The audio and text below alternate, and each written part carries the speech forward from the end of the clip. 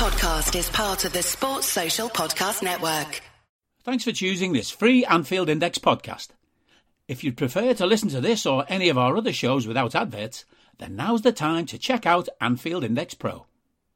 With AI Pro, you can supercharge your entire listening experience.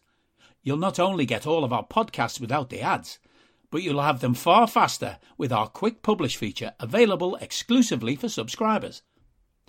AI Pro also puts you in the heart of our sound studio, with an option to listen to many of our shows live and interact with the podcasters in real time as the shows are recording. Upgrading couldn't be easier. AI Pro is available on all popular podcast platforms, and we have our own apps for Apple and Android. Just head on over to AnfieldIndexPro.com and get started today. Hello and welcome to Molby on the Spot. I am here in my field in beautiful rural Ireland, and I am still Trev Downey, and we are joined as ever by Jan Molby for this week's show so we can talk about the Reds.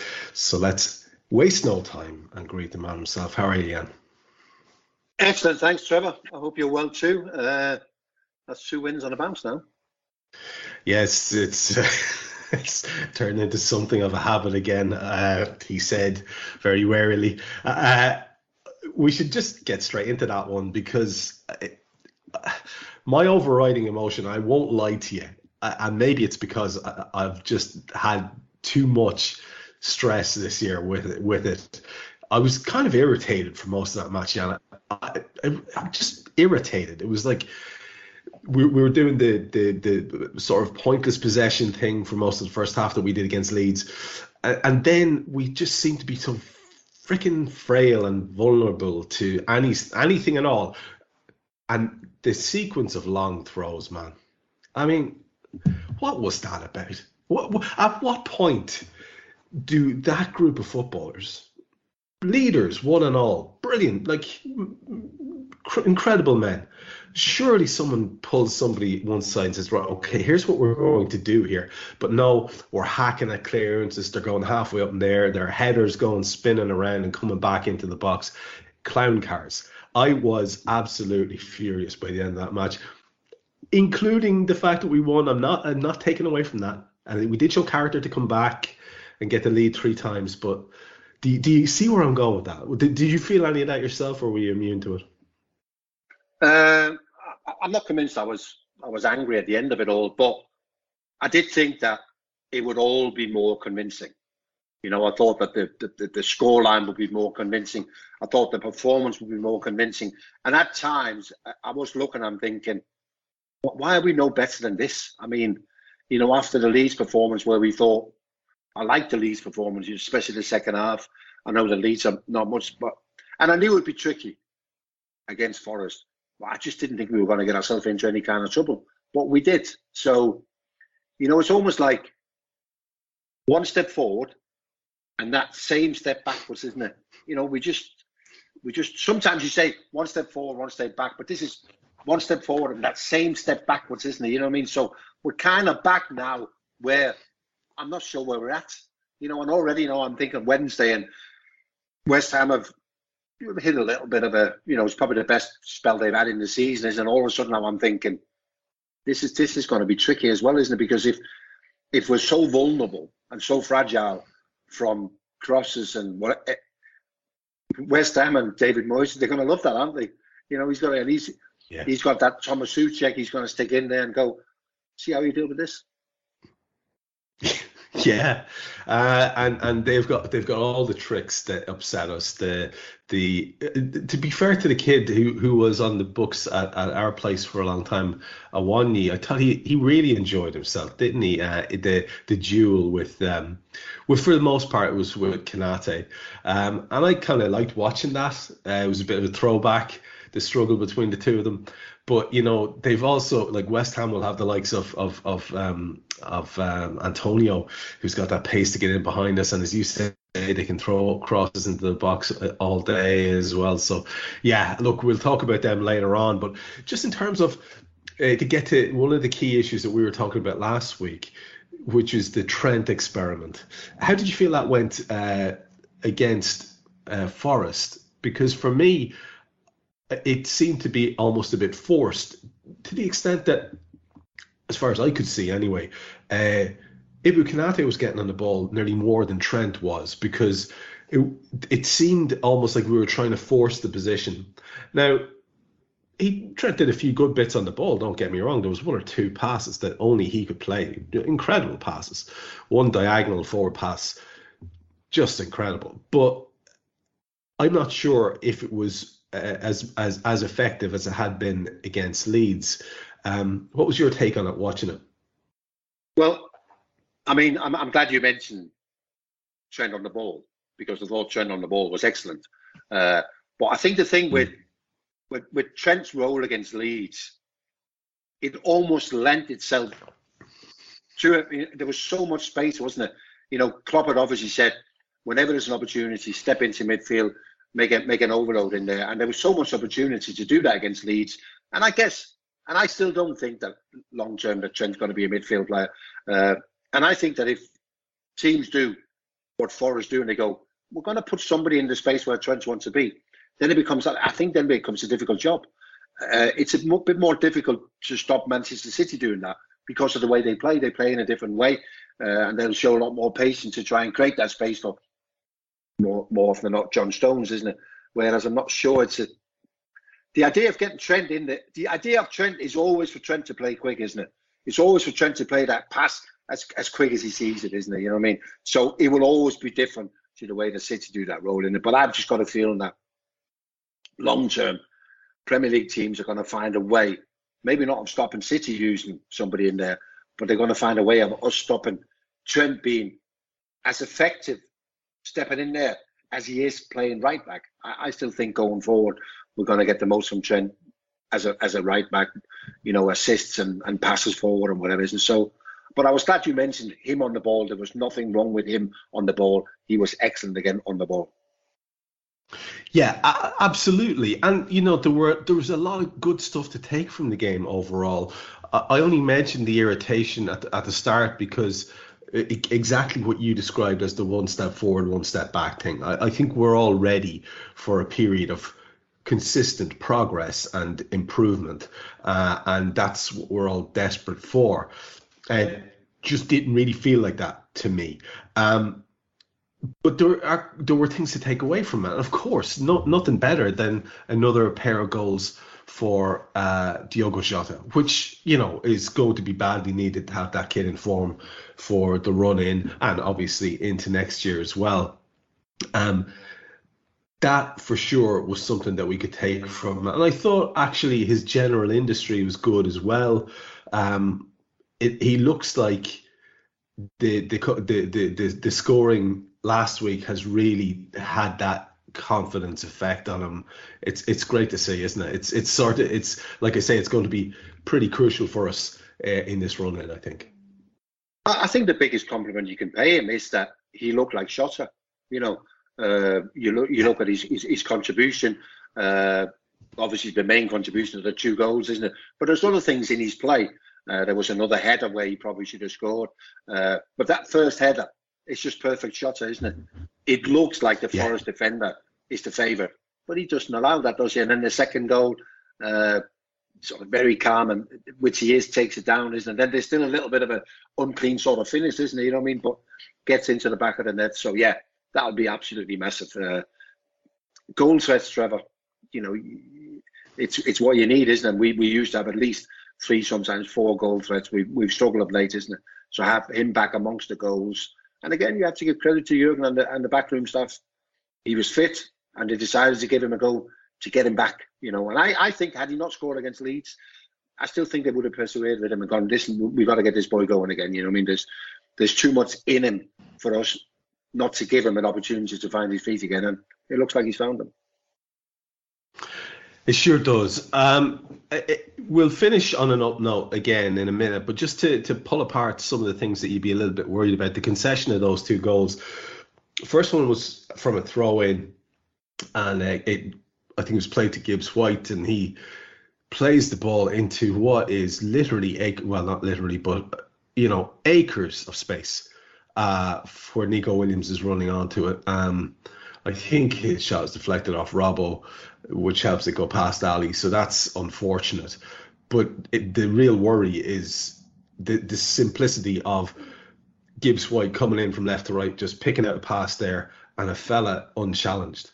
And then the second goal is from one of those freaking long throws. Just got cleared to the edge of the box. In other words, not cleared. And Gibbs White hits the volley in, and there's 2 deflections on this one. So you could say there's a little bit of misfortune. But you could also say that it's really scrappy defending. It's lads not knowing where they should be, runners not getting tracked, and people not being in position. And that is a worry. That is really a worry. As you say, when we play a proper outfit like West Ham, that's going to be a real concern.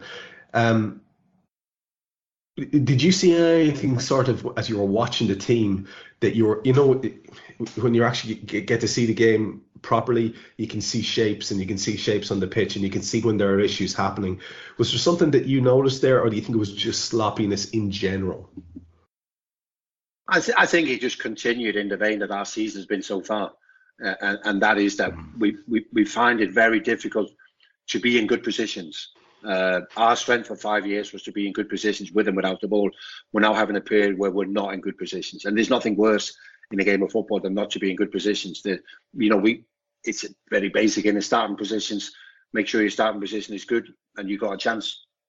I agree. We sort of got Gibbs White for the first goal under control, haven't we? But all he's got to do then is open up his body and play that pass in, and you think, wow, is he really that free? Yeah, I agree. Gets a deflection, and Ali's already sets himself for a low shot. And then the fact that he goes up there, he can't get up there quick enough. And the second one, yeah, the 2 deflections in it. But, again, from a long throw in with 15 players in the penalty box, he should never ever get that amount of space. And then, of course, we've got one to go where the substitute Brennan Johnson hits the crossbar, where I probably feel a player of his quality should have scored that. But that's another sort of set piece with loads of bodies in the box. And you think, how is that possible? It's like, what are we concerned with? Are we concerned with space? Are we concerned with people? Be concerned with the ball first and foremost, isn't it? It gives you a chance, isn't it? So there's plenty of things to make you worry. I mean, this is a Forest team that couldn't score away from home. I think they only scored 5 prior to coming to our place, and all of a sudden they get themselves 2 and possibly should have had 3. So that you cannot hide that under the carpet, Trevor. That's a worry. Yeah, for sure. And it's not one that you see disappearing. There's a sort of a general lack of confidence or something there in the team that's just looks like it's not going to go away. But if we can keep working on the likes of Jota, maybe we'll manage to outscore teams when we're being a little bit sloppy at the back. And it's notable that it was an error which allowed Leeds to get their goal as well from maybe Canate in the last game too. So yeah, definitely things that we need to sort of keep an eye on there or try to work on. But at least we have our main man really firing now. And what an achievement this fella has. Level there now with Robbie Fowler on the goals, and it's only a matter of time before he starts pushing on up that list, I believe. If Diogo Jota getting back in the mood is a great thing. Mo Salah being the effective Mo Salah is another great thing. And honest to God, Jan, how he scores that when he's basically wearing Freuler as a suit, the lad is all over him, and it's just such a deliberate connection into the bottom corner. This is what we want to see from Mo. Physical strength, Trevor. I don't know if you saw Sky Sports coverage last Monday against Leeds, and Ben Mee, the defender who's now at Brentford, who used to be at Burnley, he was talking about Mo's strength. He said the first time I played against him, he said I went close and I thought I could sort of bully him. He said I've never ever felt power like it, and that's where you're seeing that. And I like Mo is because a lot of footballers' first thought in situations like that is to look for the foul, isn't it? His first thought is to stay on his feet to increase his chances of scoring a goal. And I like that. It is very, very difficult to have somebody climbing all over you like that and still to have the composure. I thought he played ever so well against Leeds, and I thought yet again against Forest, there wasn't as many open cut chances as against Leeds, but nevertheless, he was there, wasn't he? He looked sharp. Don't rule out that. Are you that person who has everything? The coolest merch and those must-have fan threads?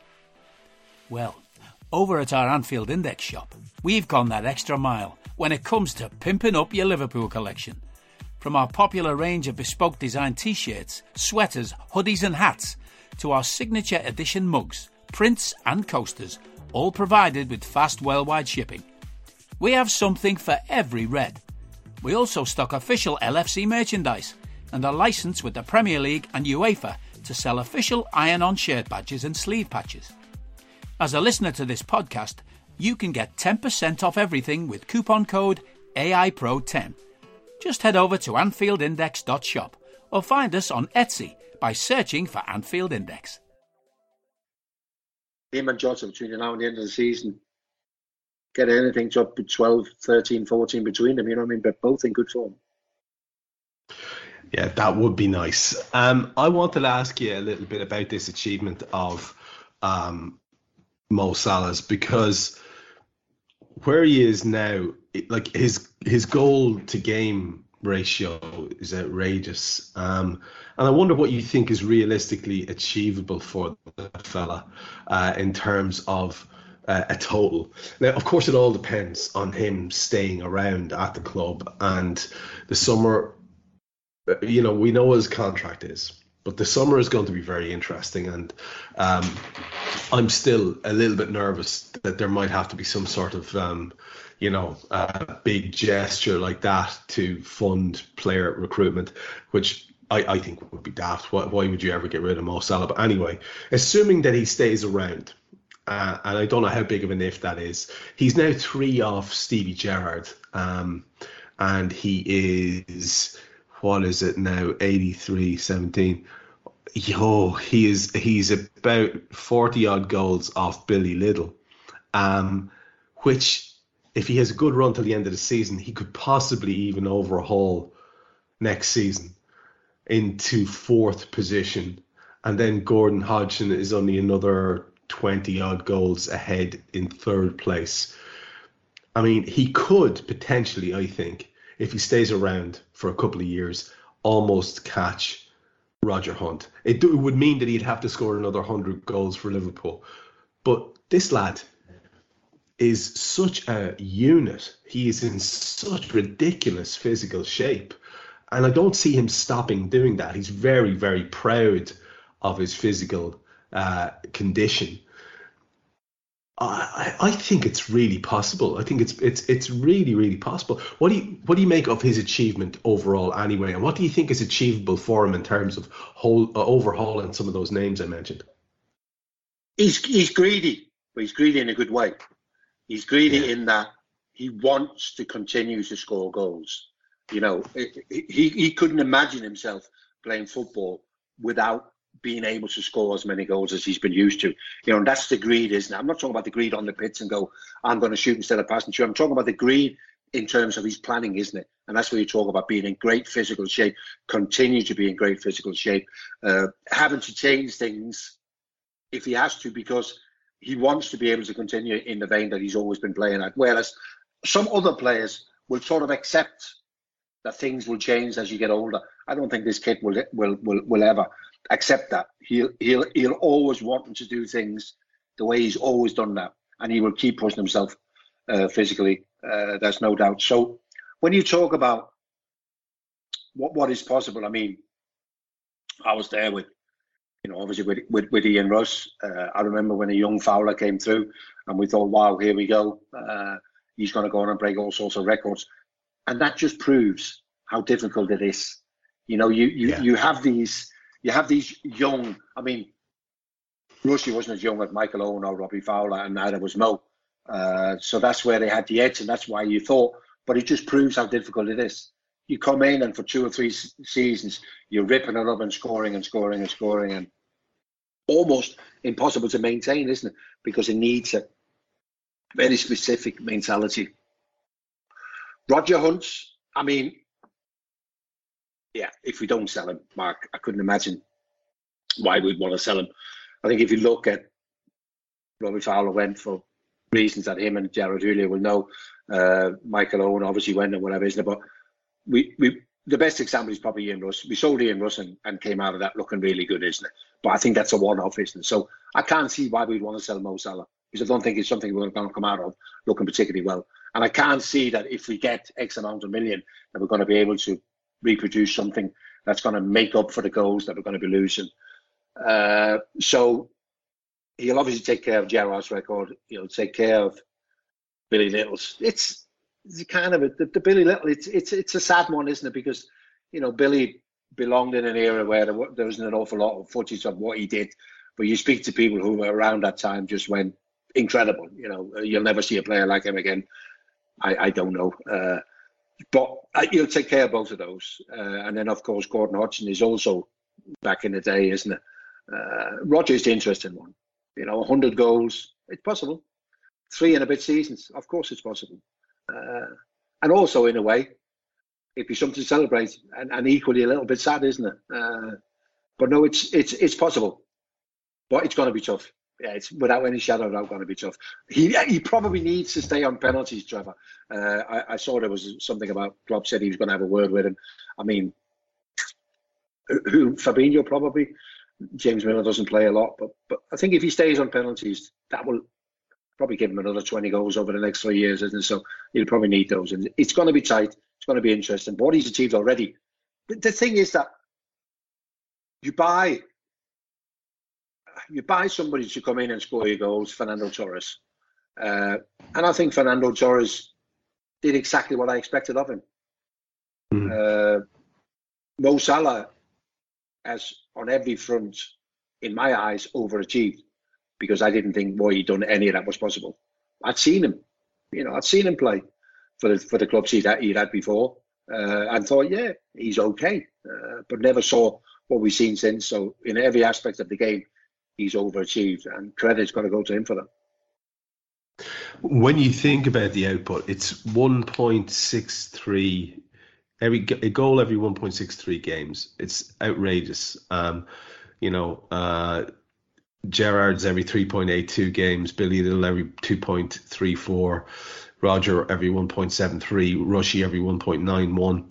Gordon Hodgson has the best ratio every 1.56 games. He scores 241 in 377. It's a remarkable achievement, that, by Gordon Hodgson. And all it does is, when you see these numbers and you think of what Mo's been putting together, these phenomenal seasons, back-to-back seasons, even one where he's supposedly underperforming, which by his own incredibly high standards he is and has been since the middle of last season in terms of just basic output, goals.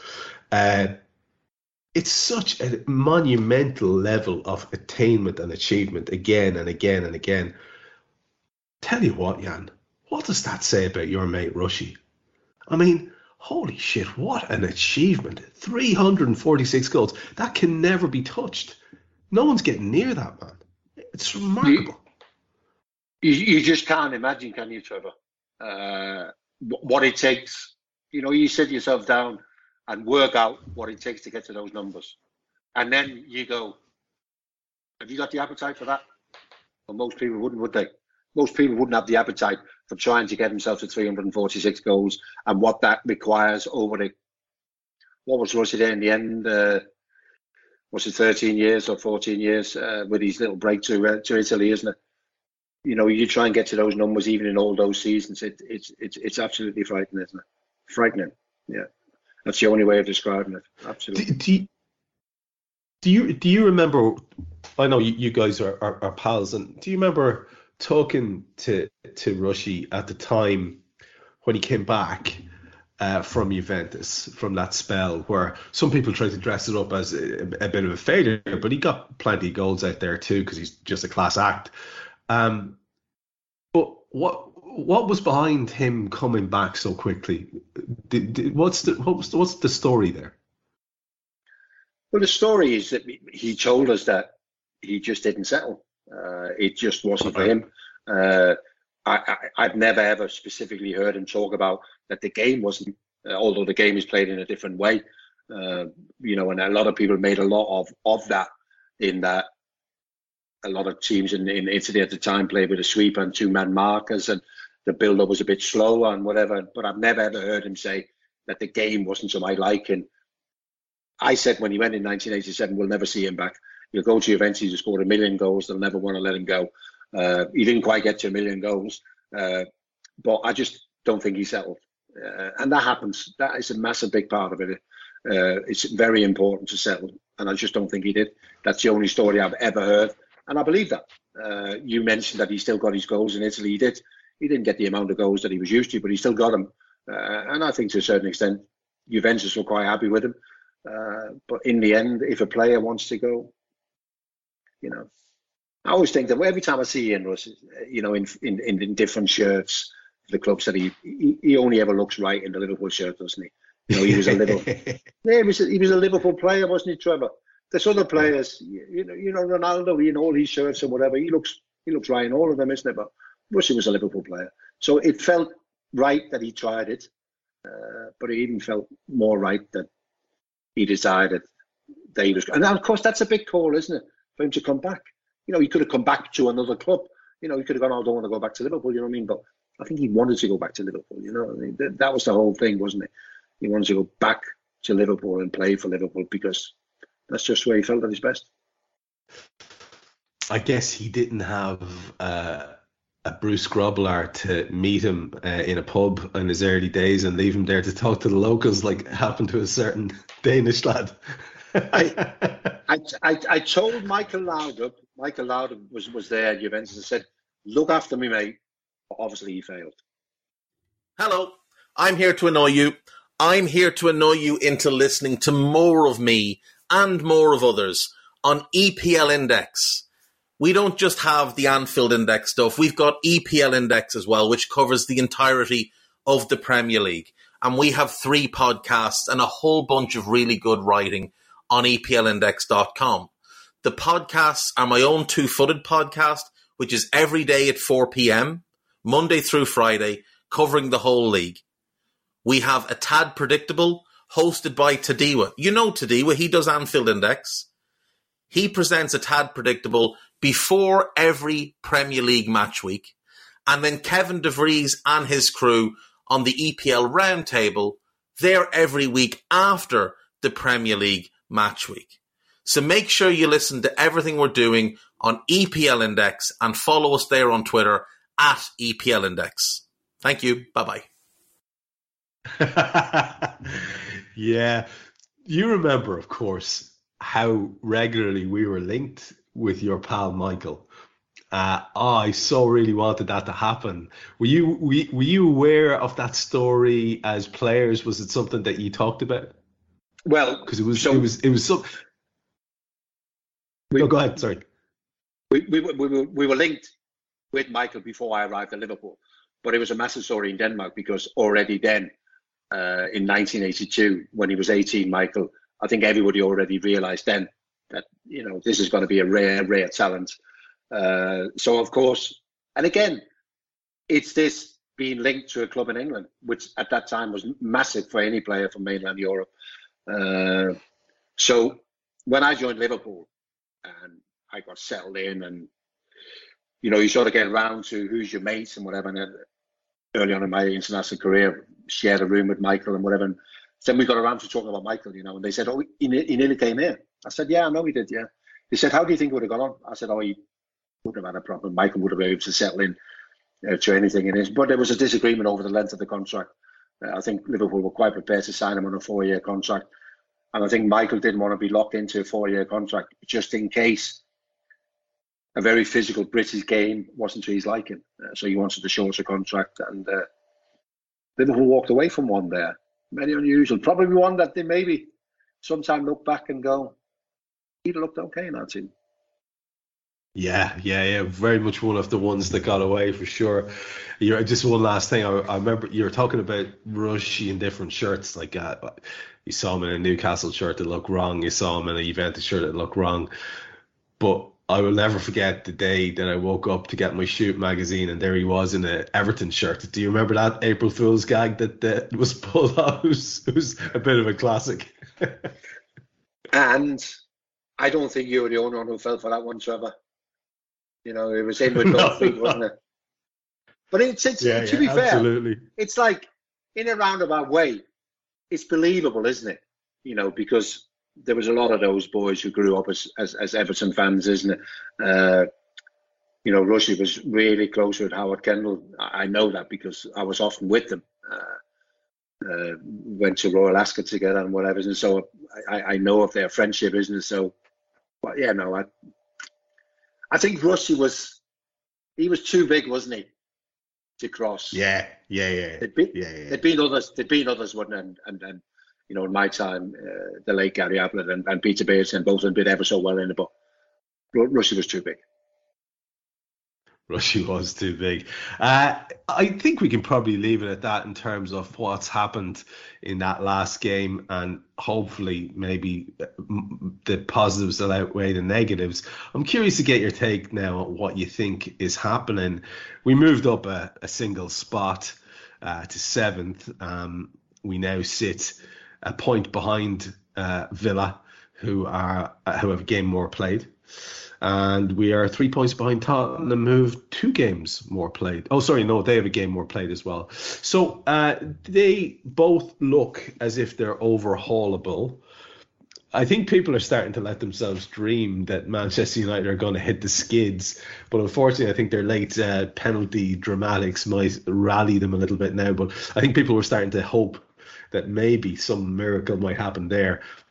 If there was ever a way to achieve a really highly unusual thing, overhauling United to get into 4th would be the dream, of course. But as you're looking at it now, you're looking at the way the table's panned out over the last set of fixtures, still thinking that 5th spot is very attainable for Liverpool, given the proximity now of Villa and Tottenham in terms of points? Yeah, I do, yeah. I like Villa. I like the job that Unai Emery's done. But I just think that everything they do is hard work. They don't have that class to coast through games. So every game they're flat to the board. And I think there'll be games like the one they had on Saturday where they were a bit flat. They were second best to Brentford, lucky to get away with a point. And of course, we got a massive, massive meltdown in North London. In fairness, probably both of them, Arsenal and Spurs. But Spurs are having a proper wobble.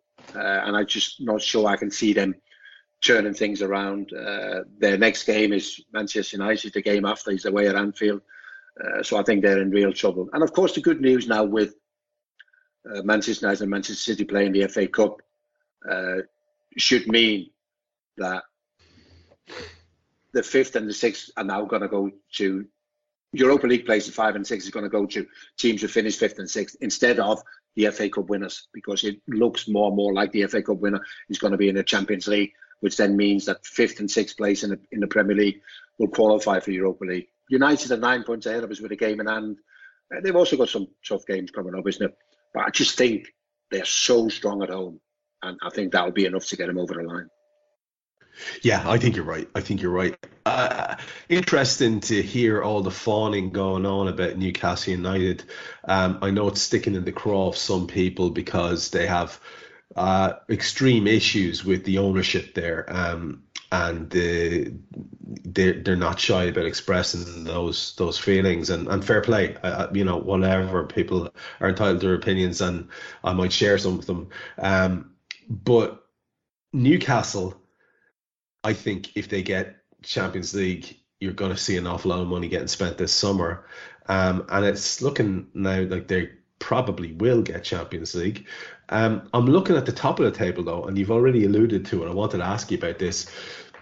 Do you think it might have swung definitively now, the title race towards City? They've got 2 games in hand and they're 5 points behind. It means it's in their hands, and they're pretty ruthless when they get on a run, aren't they?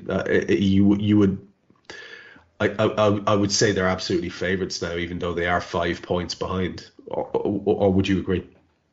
No, I agree. But we can look at the league table and we can look, and it's 5 points in it. But I think the story is bigger than that.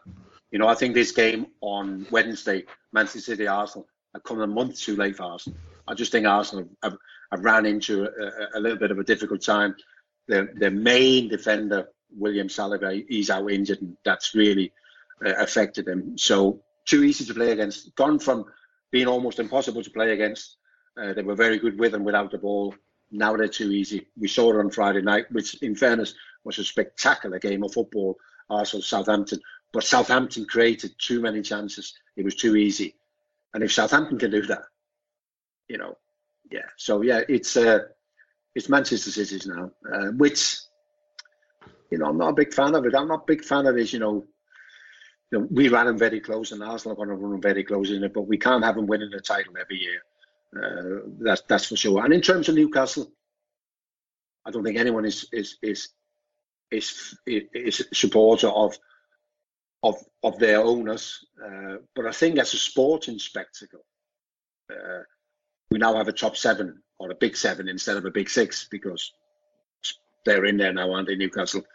And they get into the Champions League. They're going to be difficult to control, and it's a real challenge even to the likes of Liverpool, because you're looking at Newcastle are going to be in there every year, every other year, isn't it? It's another one, and I was talking to somebody involved with Spurs yesterday, and he said everything is on hold at Spurs.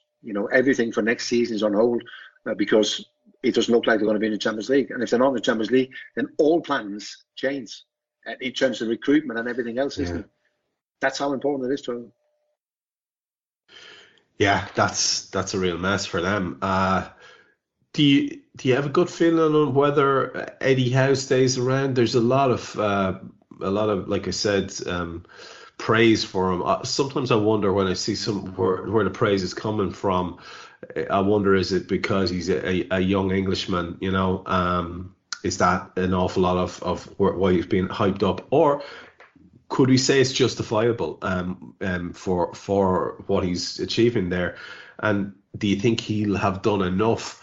I've always thought, maybe I'm being cynical, but I've always thought next season he was a goner and they were going to get some high-profile manager in. What's your feeling on that? I think it is probably twofold, Trevor. There is probably guys in the media, some of the big writers who are also massive England fans, who possibly one day could see Eddie Howe as the England manager, and they'd be quite keen on that idea. I think the easiest time to manage Newcastle under the new owners is right now, where the expectations are at a level that you can deal with it. There was no expectation at the start of this season they were going to be in the top 4 because they hadn't spent as much money as some people thought they would have done. But he gets them into the top 4. I think expectations are going to kill him because then going back will never be accepted again. So I think this is the easiest time because of the expectations. Get into the top 4. They'll expect that every year, but they'll also expect a trophy. So you've got to go chasing for the trophy as well. Playing Champions League as well as Premier League, we know how difficult that can be. I think that's going to be a massive challenge for Arsenal next year. As much as we think where they're going to be next year, but Champions League and Premier League isn't. So I think Eddie will. I think the first time he hits a wall, once he's took him into the Champions League, is probably the first. That's when they're going to be looking to try and replace him with a bigger name. When you look at the far end, I mean, it's another bit of a free-for-all. It's hard to know where the cut-off point in terms of safety is. I suppose it's when you got a 3 in your points total at the start, from Bournemouth up probably, but Leeds on 29, Leicester 28, Everton 28, Nottingham Forest 27, and Southampton adrift a little bit at 24. They've all got to be nervous. Looking at it on form, on just a gut feeling on if you had to pick 3, the 3 most likely, would you just leave it as it is there, say it's probably going to be Everton, Forest and Southampton, or do you think Leicester might slump in there or Leeds might fall away? So, I mean, there's a full round of fixtures this midweek. Southampton play Bournemouth at home. They win all of a sudden on 20. Well, they win all of a sudden on 27. Everton on 28, but they play Newcastle. I think that's next. I think they're playing Newcastle the next game. Probably getting nothing from that. So Everton are in big trouble. Leicester got himself, what was a 4-2 win against Wolves? Well, I have to say that Leeds, I almost feel like Leeds' best chance of staying up is to sack the manager yet again. Really? Because, but this manager doesn't get the squad, Trevor. Leeds is an energetic squad. You need to let him play. Run around, play, press. He's getting everybody behind the ball. They can't do it. They lost 3 on the spin. They've conceded 13 goals. I fear for Leeds.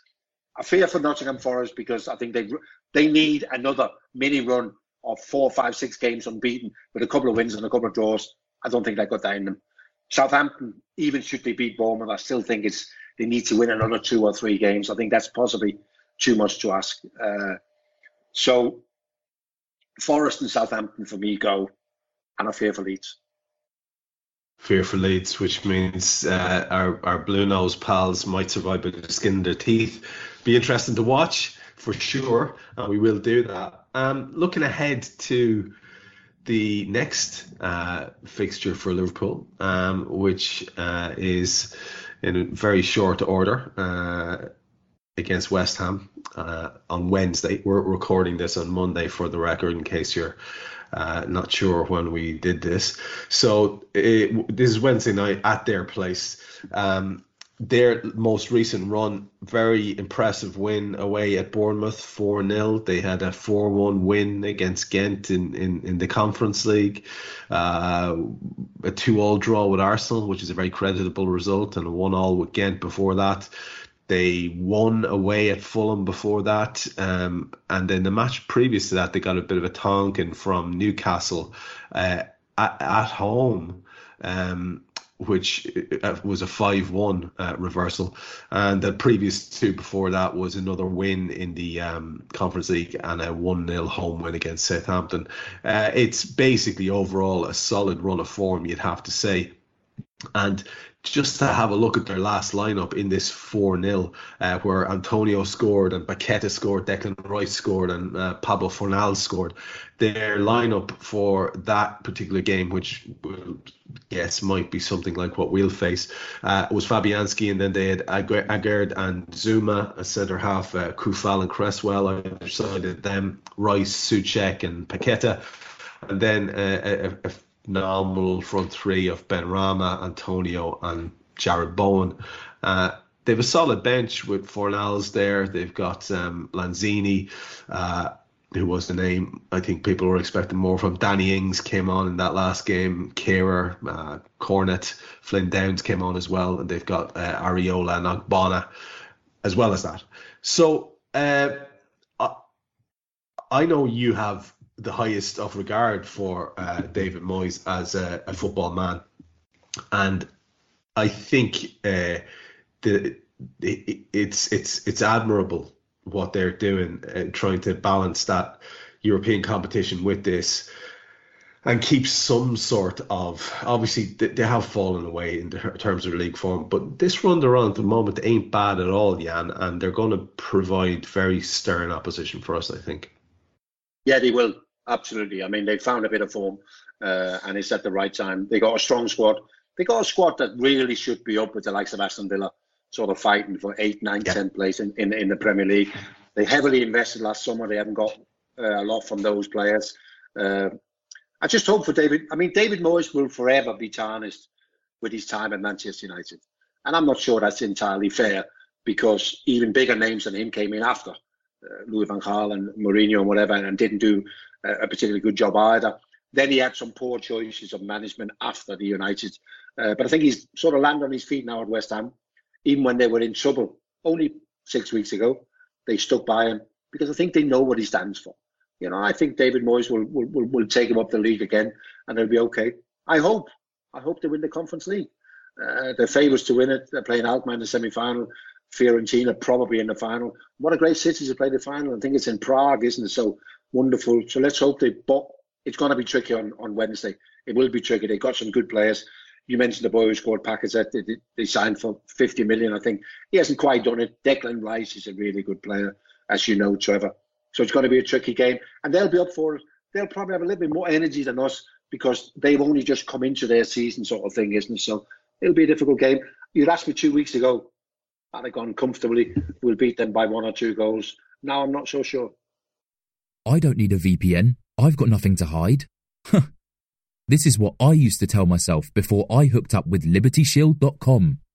Not only is my home internet now fully encrypted, but I can now access all the websites I want, whenever I want, and do so from absolutely anywhere.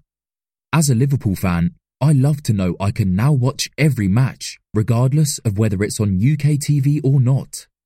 My Liberty Shield VPN makes sure nothing is blocked and guarantees me super fast streaming speed throughout that match.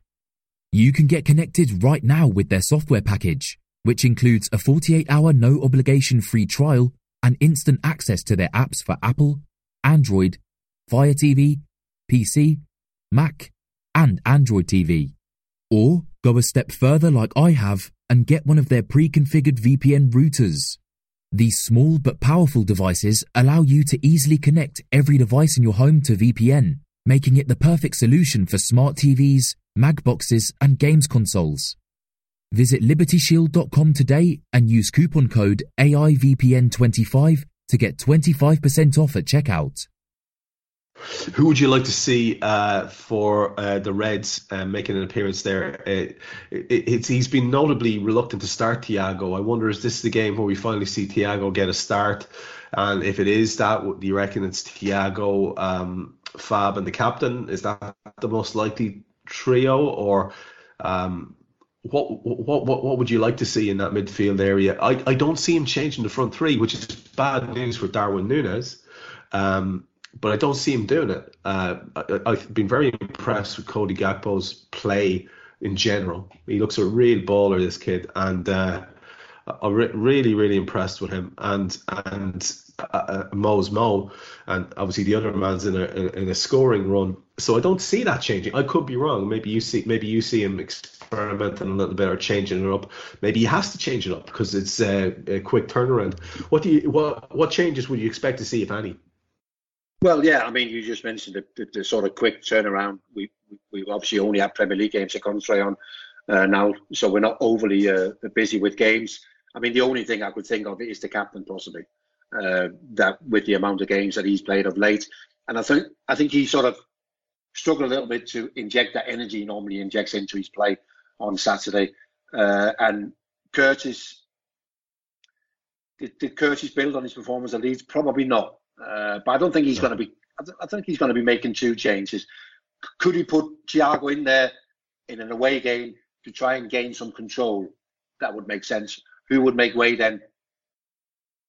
Yeah, it could be either of them. But probably more likely to think it's be Henderson than Curtis. But just like you, Trevor, I do not expect a lot of changes. One, maybe two. Yeah. Do you find it controversial at all that Darwin Núñez isn't starting games? Because I know an awful lot of people are completely scratching their head. And as you said last week, you know, the fans love him and he loves all that. So it's a very positive situation. When he came on, they were chanting his name immediately. He's the last day he comes on, he gets a late goal as well. I have to admit, just from an excitement point of view, I like seeing him on the pitch. But I feel like you that Klopp is just going to keep it comparatively safe and try to keep some sort of momentum and rhythm. That's my feeling. Would you like to see him in the team? Not at the moment, no. Because I think what we're using at the moment, I think is quite working, and I think we're capable of making some set-up play, and we got a clearer plan. Darwin Núñez is a little bit off the cuff, and I think they've learned that, and they've gone, okay, it's going to take a little bit longer than what we thought. So whereas you can stick Cody Gakpo into that team and go, you now have to play to suit this team. Darwin Núñez gives me the impression it's the other way around. The team have to find a way of playing with Darwin, whereas Cody is finding a way of playing with the team. So I think for the time being, it looks about right that he comes off the bench with that presence and that energy and that physical strength and whatever. I think that's probably his best position right now. Where he will be in 18 months' time in terms of whether it's clicked or not, I really don't know. But I agree with you. Leave the front three the way they are. And of course, you've got Diaz and Núñez on the bench. I think Bobby's still going to be missing with a hamstring injuries. And so we got enough in a but no, I fully agree. With those front three at the moment, you know exactly what you're going to get. Let's not forget, Shota is also tactically a very, very clever player. Oh yeah. And people are screeching for Luis Diaz to be included from the start again, and they're just failing to understand the caution that's going to be around him and reintroduce him very slowly after that injury, because it had such an effect on our season. I don't think people realise. I'm sure the manager's going to be very wary around that. So I'm going to finish with getting your take on the score potentially, but just before we do that, just because we have a couple of minutes here, I want to run a couple of things past you. There's a story at the moment being floating about. It's quoting Virgil from some time when he did an interview recently, talking about the most impressive player that he's played with at international level. And people are putting two and two together and seeing a Barcelona fire sale because they need to get rid of some money off their wage bill. And all of a sudden we have Frankie de Jong to Liverpool. Now, there was a rumour about that last summer as well. Is he the kind of player do you think could fit in a Klopp midfield? Would that be something that would really excite you? I think he's a really good player. I don't think anyone doubts that he's a really good player. But I also think that team he joins, or the club, if he's leaving, has to play in a certain way to fit the way that he plays. And I'm not 100% sure we play in that way. So I can understand why Virgil would flag him up. Having said that, they haven't got a particularly great number of fantastic players at the moment, the Netherlands. But Frankie de Jong is a good player. I've just always got a feeling that, A, he's not keen on leaving. He wants to be there. He wants to become a Barcelona legend. And I don't think Barcelona is over keen on selling him either. There's going to be a fire sale, but I think there's going to be players that move on before they move on him. Would I, at 70 million, Trevor, 75 million euros? I'm not sure I'm a buyer at that price for Liverpool. I would be a buyer of Frankie de Jong, but maybe not for Liverpool. Yeah. That seems to be a golden price, and I'm sure you've noticed that already. The stories have started to circulate, and we are getting told to manage our expectations around the idea of Moises Caicedo. He's too expensive, and it's starting to get a little bit irritating. So we'll have to maybe give it a wide berth until we get some positive news, because it's. I mean, the more I see of that kid, I just think, oh God, he's tailor-made for a Klopp midfield. Jan Caicedo, he's just high energy, aggressive. He's good on the ball. Oh my God, he's got exactly what we need. You do this a lot, Trevor. You steal my thunder, and I'm not overly impressed. Sorry, mate. I was at the FA Cup semi-final on Sunday. Manchester United Brighton, dreadful game. But I was going to say to you before but do you realise how good this kid is? Yeah. Caicedo, because whoever gets him, I don't know whether that's going to be next summer or whether they're going to keep hold of him, because they've also got McAllister that one or two people are looking at. I can't see them selling them all. But Caicedo, yeah.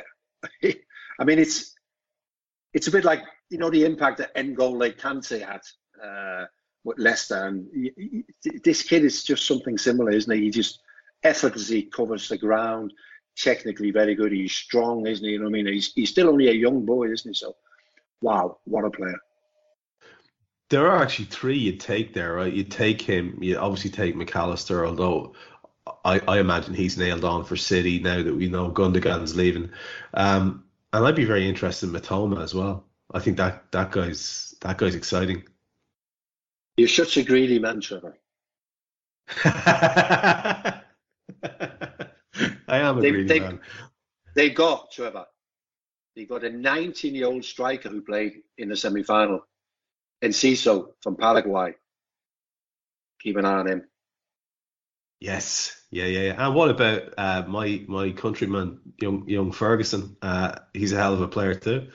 He is. We already know that, Trevor. I mean, and he's only 18, isn't he? And the other one is only 19, isn't it? I don't know how they do it at Brighton. but you do something right, isn't it? But yeah, Ferguson is going to be a player as well. So there you got 5, maybe even 6 players that you can. The goalkeeper, 1 or 2 people will be interested in the Spanish goalkeeper as well, isn't it? Yeah. They've done some job. They've done some job, that's for sure, Brighton. Tony Bloom and the way he does it, yeah, very, very impressive.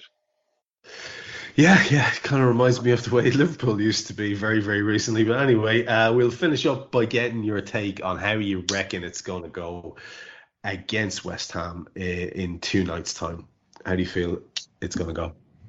So there's obviously always something at stake, and we're chasing European places, and West Ham are just chasing ending the season well and whatever. So it isn't like we've been used to, where you have to win every game because you've got to try and win the title. So I think it will be an intense game. It might be a little bit of a loose game. And I actually think there's going to be goals. So I think we'll win 3-2. Love it. I'm not sure if I can take another 3-2, Jan, but we'll take it. If it's a win, we'll absolutely take it. And that's where we'll wrap it up for this week. Myself and Jan will be back with you next week. I'm not really sure. But again, Jan, as ever, for another great show. Thanks very much. Wonderful, Trevor, and enjoy the midweek games, and we'll speak next week. We shall, and we will talk to you when we do, and when we arrange now in a few minutes. We will pick a date, and we'll be back with you next week from Molby on the Spot. We hope you enjoyed listening to this Anfield Index show. Please be sure to subscribe to our channel so future podcasts find their way to your device automatically. There's nothing quite like fan engagement, and we'd love to know what you think of anything discussed on this show. The best way to get in touch is over on our free Discord community, where both podcasters and listeners debate the hottest LFC topics 24/7. Sign up free now at AnfieldIndex.com/Discord. You won't regret it. You can also follow us on Twitter at Anfield Index and find us on Facebook by searching for Anfield Index. Oh, and before you go, we'd love it if you could leave us a 5-star review on your favourite podcast app. It only takes a couple of seconds, and it means the world to the people who create these free shows. Sports Social Podcast Network.